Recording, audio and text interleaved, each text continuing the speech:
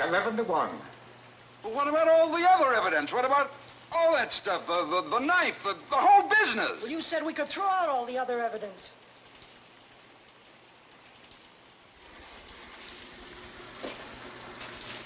Well, what do we do now? You're alone. I don't care whether I'm alone or not. It's my right. It's your right.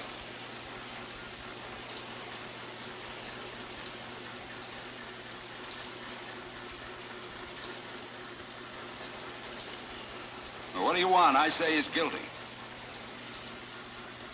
You want to hear your arguments? I gave you my arguments.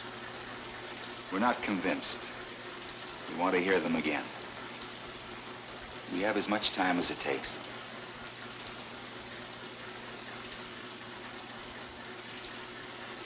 Everything. Every single thing that took place in that courtroom, but I mean everything, says he's guilty. What do you think? I'm an idiot or something?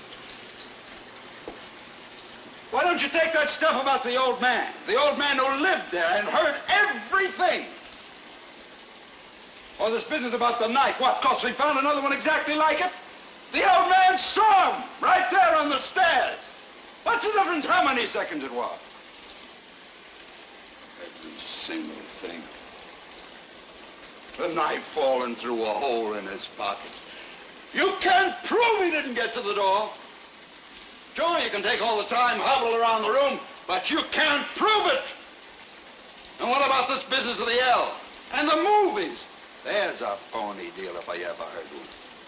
I bet you $5,000 I'd remember the movies I saw. I'm telling you, everything that's going on has been twisted and turned. This business with the glasses? How do you know she didn't have them on? This woman testified in open court.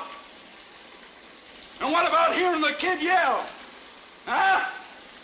I'm telling you, I've got all the facts here. Here. Well, that's it. That's the whole case.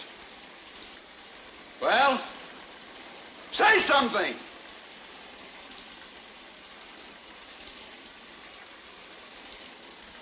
You lousy bunch of bleeding hearts. You're not going to intimidate me. I'm entitled to my opinion. Rotten kids, you work your life out.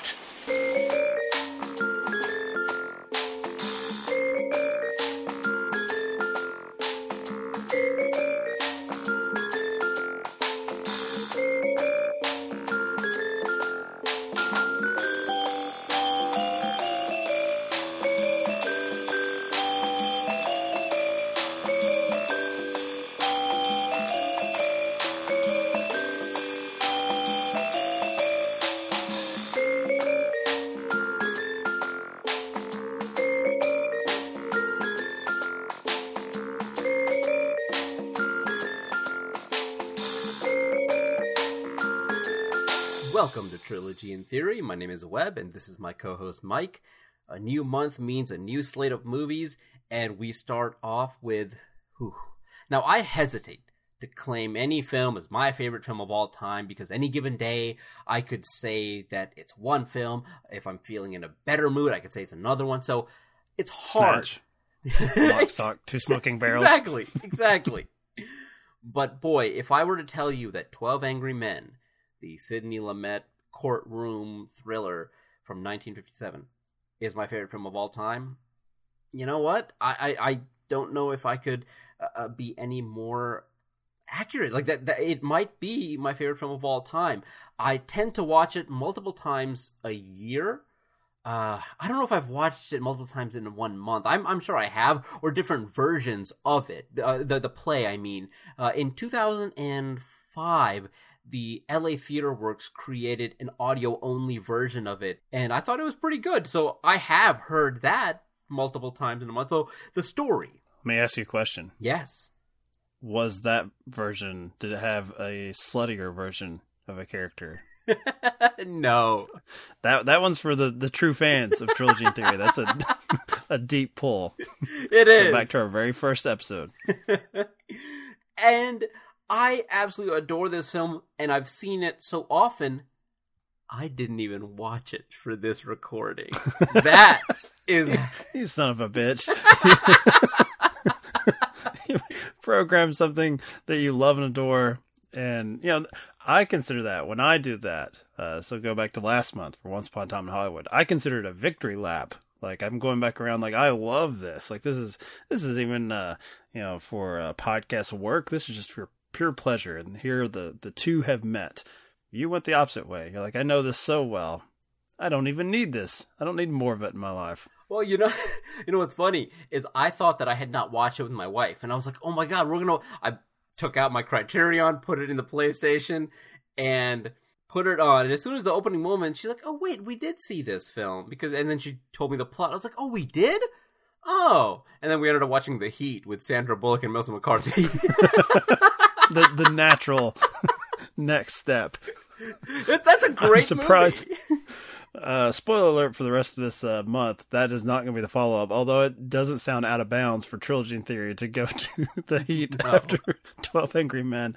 So I actually had to follow through web, and I took out the rare time I took out my Criterion disc, put it in my PlayStation, which even when you said that, I'm like, does that sound like we're demeaning this art? But like, I put it in my video game system to play. But to be fair, I think we both use a PlayStation 5, so I actually had to think back. I've never owned a Blu-ray player that's not been a PlayStation of some sort, I think. So that's just being, in a strange way, thrifty, I suppose, to combine those two hobbies. I am not as big a fan of this as you, although I don't know if I have any issues with it, but I actually came to this one late, which obviously we both did because we were not around for its 1957 premiere. But was it like 97, 98? Like, it was like a Showtime made-for-TV remake the of this. Friedkin one. I happened to just catch that randomly without just seeking it out on television, and became like riveted by this story. So for me, it's probably unfortunate, even though I don't think that since this is based on a teleplay and it's, very stagey, I don't think that quasi-official remake, I guess, as far as a filmed version, I don't think that is seen as any sort of bastardization of it. It's just an update as far as here are new cast members. It's basically like seeing a new production of it. But I have a hard time, because I remember enjoying that so much, watching this version, because I think of George C. Scott. I think of James Gandolfini. Like, I think of Jack Lemmon. And that is imprinted in my mind, which I think speaks to just the quality of probably just the text of this film, just the script itself, that if you get great modern actors in it, this will play just as well. So I don't know. Is that an insult to Sidney Lumet here? Like, I watched this version. I think it's great as well, but it just seems like it's a matter of which version I came to first was going to be the one that I always remember in my mind. And so I guess I'm saying I'm a Jack Lemmon man. Henry Fonda and go pound sand. Oh, that's okay. I mean, I think it's more an insult to, I guess, partially Lumet and also to Boris Kaufman, the cinematographer on the film, who is the younger brother of Zyga Vertov, who also who directed Man with a Movie Camera, which, again, we're going into best, like, favorite films of all time. It's 12 Angry Men. I think Man with a Movie Camera is probably the best film of all time. I think that film encapsulates everything you can do with the medium. Anyhow, I think what they do in terms of taking this stagey play and turning into something cinematic, I think there's a little slight there. One of the things that Lumet has mentioned is how to heighten the tension throughout the film. And the way that he does it is he makes the room even more claustrophobic than it already is. Visually, he is filming individuals from like above eye level in the first act, and then as the movie progresses, he kind of zooms in, and the middle chunk of the film, you're at eye level with these characters.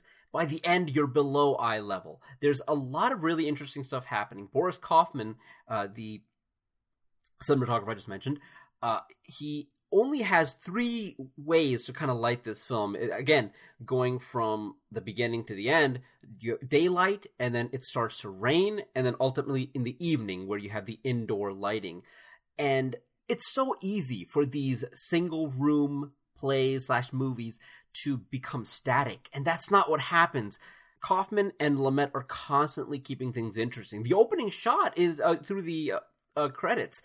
Is very active, and I think it's a long 5-6 minute tracking shot, very, very dynamic. Even the scenes where Henry Fonda is recreating the old man's walk to the door from his bed and then with a limp, you're with him that entire scene. It's so easy to just place the camera and watch it all and just kind of move it but no, you're on that journey with him, you're walking with him, and you're timing yourself as the other characters are. So there's something very dynamic about this film that I feel like it shouldn't be there, and yet he makes it that way. Did you find yourself, I guess, bored visually at all? I don't, and I've seen this quite a bit. Okay, good. I'm glad. No, not at all. I don't even. I actually worry more about the performances and these type of things. Like, so Alfred Hitchcock's Rope is one where he's calling attention to himself as far as how to open it up, even though this is going to take place in an apartment and we're not going to leave said apartment. But there is certainly like a theatricality to the performances there and to the characterization in that film of the killers, as far as reveling in this little game they're playing. That's what I probably applaud most about both versions, and this one is no different. And I think maybe when I first came to it, I expected the performances to be bigger than how a modern actor would approach such things. And they don't. Henry Fonda is, in essence, the straight man, at least at the start of this. He's the lone voice of, let's talk this out. And everyone else is probably going to get to some degree bigger. And that it doesn't matter if they're on the side of he's guilty and they're shouting it, or if they're coming to Fonda's side of things of questioning what they've just heard and if it connects and makes sense. Everyone is going to get, as the title implies, is going to get louder and find their own individual voice as opposed to being comforted by being part of the majority and part of the group. And so that's pretty easy, I think, to veer off. Like, that may be the one thing, like with the newer version with George C. Scott, is when you cast George C. Scott, you're saying go big, buddy. Like, we don't cast you to be quiet and restrained. And every time I come back to this, because I've seen this version a few times, I've actually probably seen this one more than the Showtime, the Friedkin version, and I'm always impressed by the restraint of all the filmmakers, the actors, the director, just in that they let certain things sit. They let little moments build up to the natural boiling point. And I find this one somehow breaks out of the shackles of that sort of like, the locked room murder mystery type thing that can feel a little bit like dinner theater at times. And this one, I don't think this one ever does. And the thing is, it's also dealing with a concept of the American democracy that is so crucial. There are very few films that make me feel patriotic about America. You can watch Saving Private Ryan and see kind of the bombastic and very kind of obvious patriotism and stuff like that. Or you watch any, I guess, recent Marky Mark film, because he's very vocal about all that. And it doesn't feel... Joe Bell. Joe Bell will become a running theme on this show. And even a month later, people are like, what are you talking about? What the hell is that? Do you mean Zoe Bell? No. But the fact that the film takes time to even... I guess the material takes time to discuss how important... the jury process and how important this is to America's democracy. It genuinely makes me feel proud to be part of this specific corner of the world. I find it interesting, and I it's funny because I say that, and the movie did not do well here. Even the studio was hesitant to produce this film because in 1954, I think, there was already a TV special that came out. So the studio's reaction to Henry Fonda, who wanted to make the film, was people already got it for free. They're not going to pay more money to see it in theaters. And so but he was held, but he's like, I'll gamble on this movie. And Sidney Lumet was, I think, an actor at the time doing like some theater work, and so he wanted him to direct it. And they eventually gambled on it. And even after its critical acclaim, all the Oscar nominations, it did poor business in America. It did really well overseas. But it's funny to me that the American public was like, no, thank you. Like, we did already get it for free. All these Oscars? Nope, who cares? I find it funny that in 1957, the Oscars meant as much as they do in 2021 to the average person. I was about to ask you, did you attempt to watch, because that version is included on this Criterion disc, and I would say this time around you did not, but I attempted it for the first time for this podcast, and I think I made it 5 minutes, and I'm like, this is not for me. Even from a technical point of view, I'm like, I'm having a hard time watching and listening to this. So thanks, Criterion, for nothing. For that that wasted print on the back of the box is a special feature. I am right there with you. Once upon a time, when this film did come out on Criterion, I was like, oh my god, another version? Because I'm all about it. There's been countless TV parodies. There've been different theatrical, and when the Audible came out, that's how I found the 2005 audio-only theatrical production. And I was like, when I found that, I was like, oh, I'm so excited. And I listened to it, and I was like, this is great. And when I found out about the inclusion of the original television version, I was super excited. And yes, I completely agree with you. I don't want to one-up you, but I think I got like 10 minutes in, and I was like, this is not for me. I'd rather just watch the actual film. That's not a one-up, Webb. That means that I saved 5 more minutes of my life as opposed to you.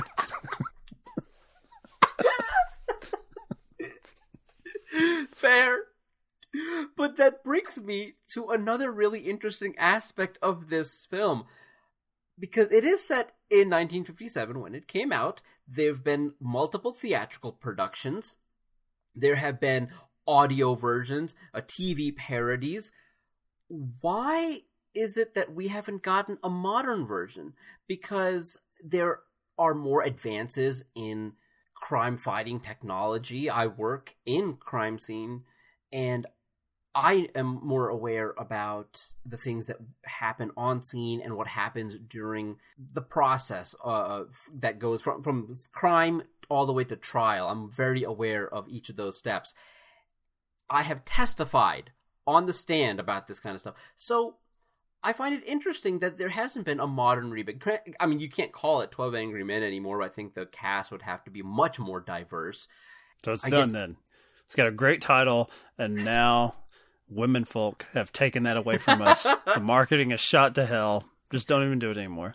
Well, the entire case would have to be different, because so much of 12 Angry Men is eyewitness testimony, which we know is pretty unreliable. And I guess if it was like a rape case, it'd be like, so we found a condom. There's a suspect DNA on the inside, victim on the outside, case closed. That version would last all of 10 minutes, I guess. But I still find it odd that there is no modern version of this. I feel like a good screenwriter could update the material and talk about the more modern prejudices.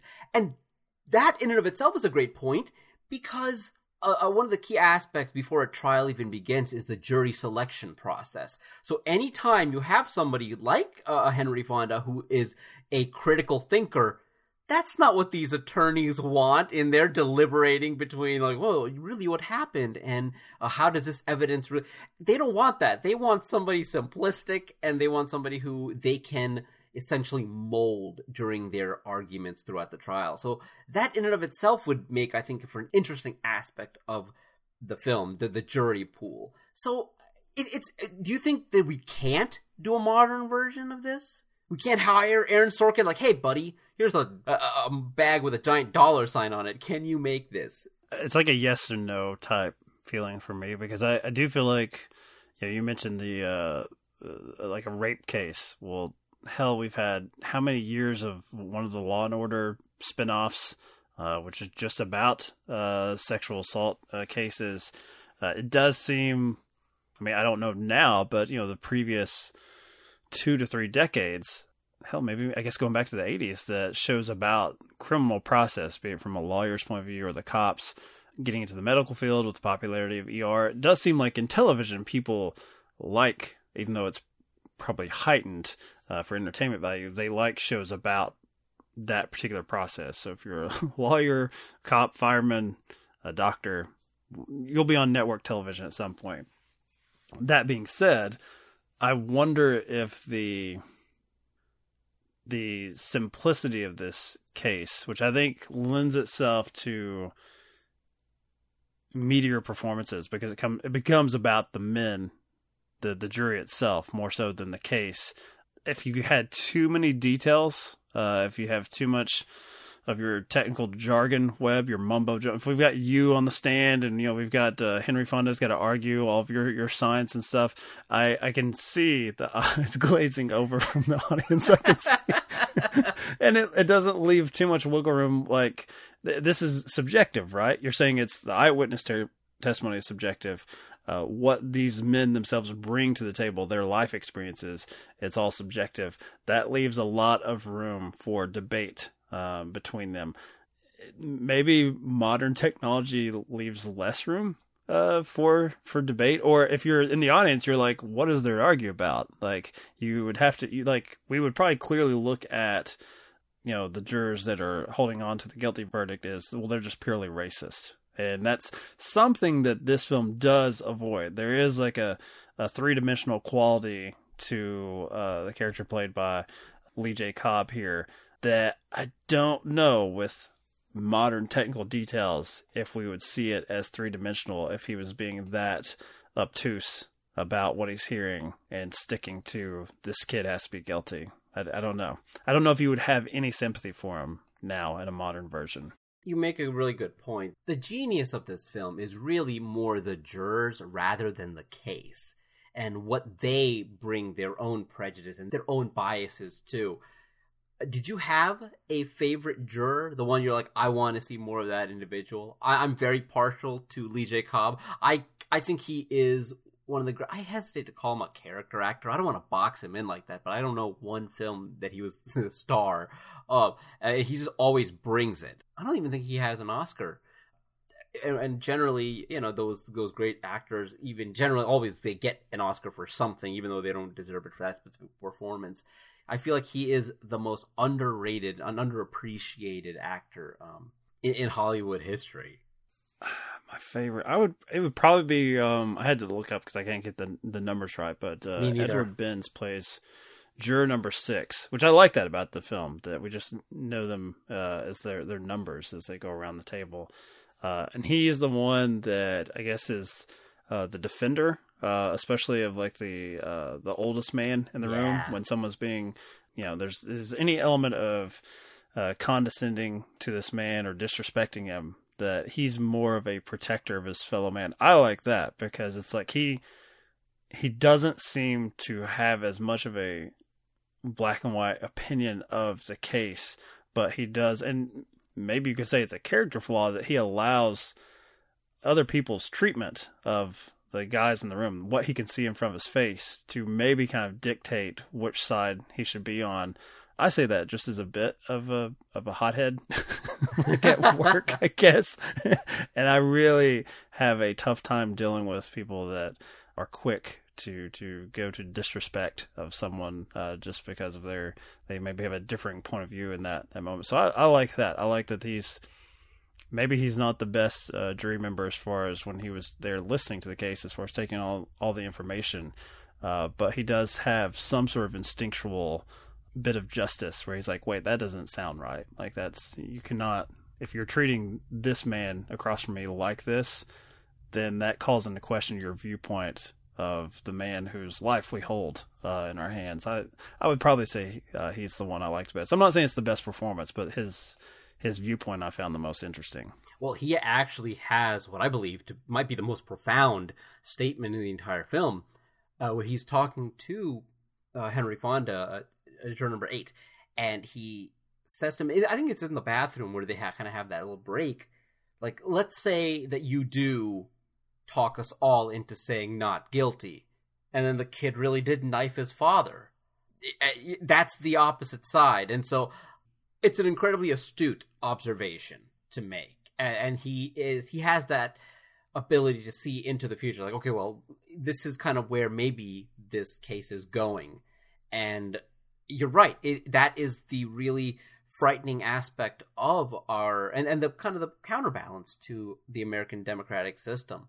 And it's built for, it's like, we want to make sure that the individual is truly guilty. The concept of beyond a reasonable doubt, where even the foreign juror, once again, I don't remember all the numbers, it's always confusing, says, like, maybe you don't understand it. And you know, the juror who he says that to is kind of aghast and insulted. But yeah, most Americans probably don't understand the concept of beyond a reasonable doubt. This person that is on trial, they need to be 100% sure if they're going to put him in prison for some time, or sentence him to death, depending on what state you're in. I also had to check myself and say, wait, am I influenced by the first version I saw? Sure enough, juror number 6, played by James Gandolfini in the Friedkin version. I'm like, yep, that's probably it. That was crawling around the back of my brain, like, I like this one the most. And I've not seen that in years either. I'm probably over a decade, but it's still there. That would have been a great Criterion edition, like every single version of this every film. One of them. Yeah. But you know what? That's the strength of the material. So as much as you're right, like, you are insulting Sidney Lumet by not always thinking of this one, that's okay. I think the material is actually more important than any specific version. So as long as you appreciate that, I think I'm okay. I just find this one to be the best version because I'm more partial to the cinema, and that's all right. Brilliant film. I'm so happy that we got to discuss it, and I'm happier for myself in the future and happier for you because we get to discuss it in a different context with all 3 of our films this month. So I appreciate, and I hope that we are on a upward trend instead of last month where the first film may have been a misstep. Who knows? But I'm glad that we're here. Well, as I've established, better versions lie ahead. This was this was good for 1957, but we've succeeded this many times over. So yeah, we're gonna be jumping ahead substantially to next week. One of the things that I always do, so I grew up wanting to be in theater and in film. Like, I loved acting, and in an alternate universe, I wish I would have pursued that a little bit more. I always have wanted to be in a production of 12 Angry Men as juror number 3, Lee J. Cobb's character. Oh, wow. Oh, okay. I've always wanted to do that. And I catch myself after every rewatch doing the lines, everything that's happened here, like, I love that. And the thing is, I would be a bad casting choice for production because I would just be imitating Cobb the entire time because I'm just in love. I don't know which with part I like that way of thinking about it. I don't know which one. If someone said, "Hey, you have to be in this play. We're giving you first dibs." There's no way, Webb. I take the stand in the shoes of Henry Fonda, Jack Lemmon, George C. Scott. Absolutely not. Jack Warden? Are you Jack Warden? The guy that wants to get to the baseball game. Yeah. That's the part I'd want to play. Succeeded by the great Tony Danza and the Friedkin version. Yeah. That's me. I feel like I've tried to watch this version, but the fact that you mentioned Tony Danza, it's really funny to me. You know what I'm going to do? In my spare time, like, I'm going to think about a modern remake and try to do the casting decisions. I think I could do it. I want Stanley Tucci as Henry Fonda's character. I think that's what I'm just in a Tucci mood right now. That's actually really, that would be on point. That would be great casting if he could do something like that. But yeah, you got to throw some chicks in there, man. So I know. Throw a little Jessica Chastain in there. That's fine with me. Like, yeah, let's do it. Melissa McCarthy. as a lead the DJ cop. Well, I mean, yeah, Melissa McCarthy and Sandra Bullock in The Heat, as you said. This is the same as 12 Angry Men. What was I thinking?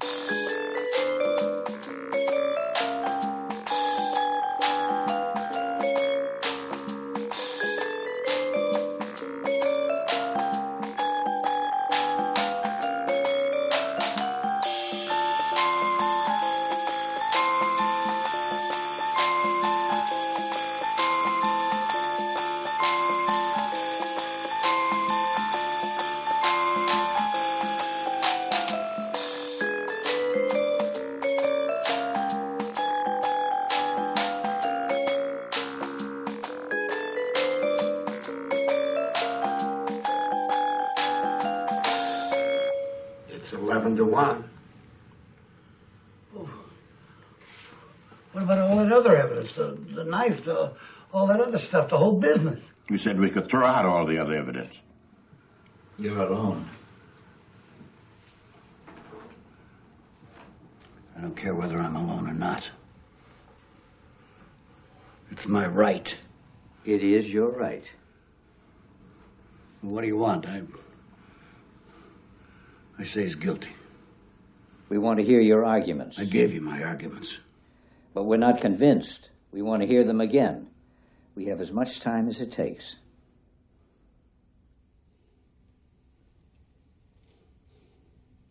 Everything. Every single thing that went on in that courtroom, but I mean everything, says he's guilty. What do you think I am, an idiot or something?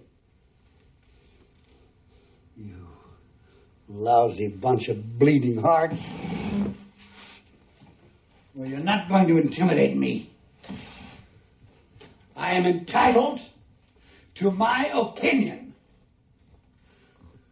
I can sit in this goddamn room for a year.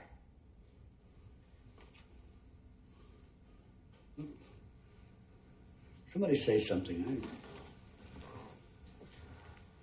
Look, why didn't you take all that stuff about the old man who lived there, who heard everything?